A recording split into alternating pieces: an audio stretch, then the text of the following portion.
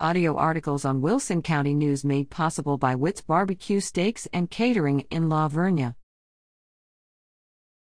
FTC stimulus payments belong solely to nursing home residents.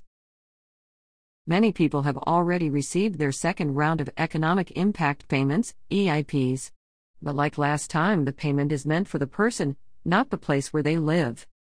In the first round, let's call it EIP 1.0, sent last year, we know that some nursing facilities tried to take the stimulus payments intended for their residents, particularly those on Medicaid.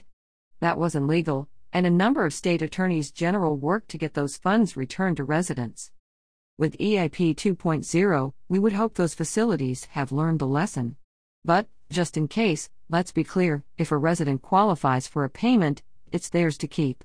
The facility may not take residents' payments and can't require somebody to sign it over to them. That applies to people on Medicaid, too. It might be worth a quick chat with clients just to remind them that the rules are the same this time. Do you have a relative in an assisted living facility or nursing home? Let them know the money is theirs. And consider offering a gentle reminder to the management of the place where they live.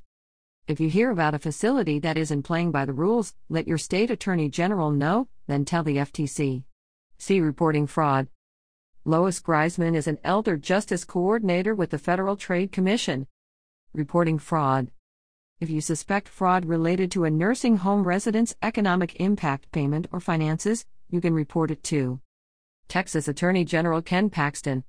Federal Trade Commission, www.reportfraud.ftc.gov.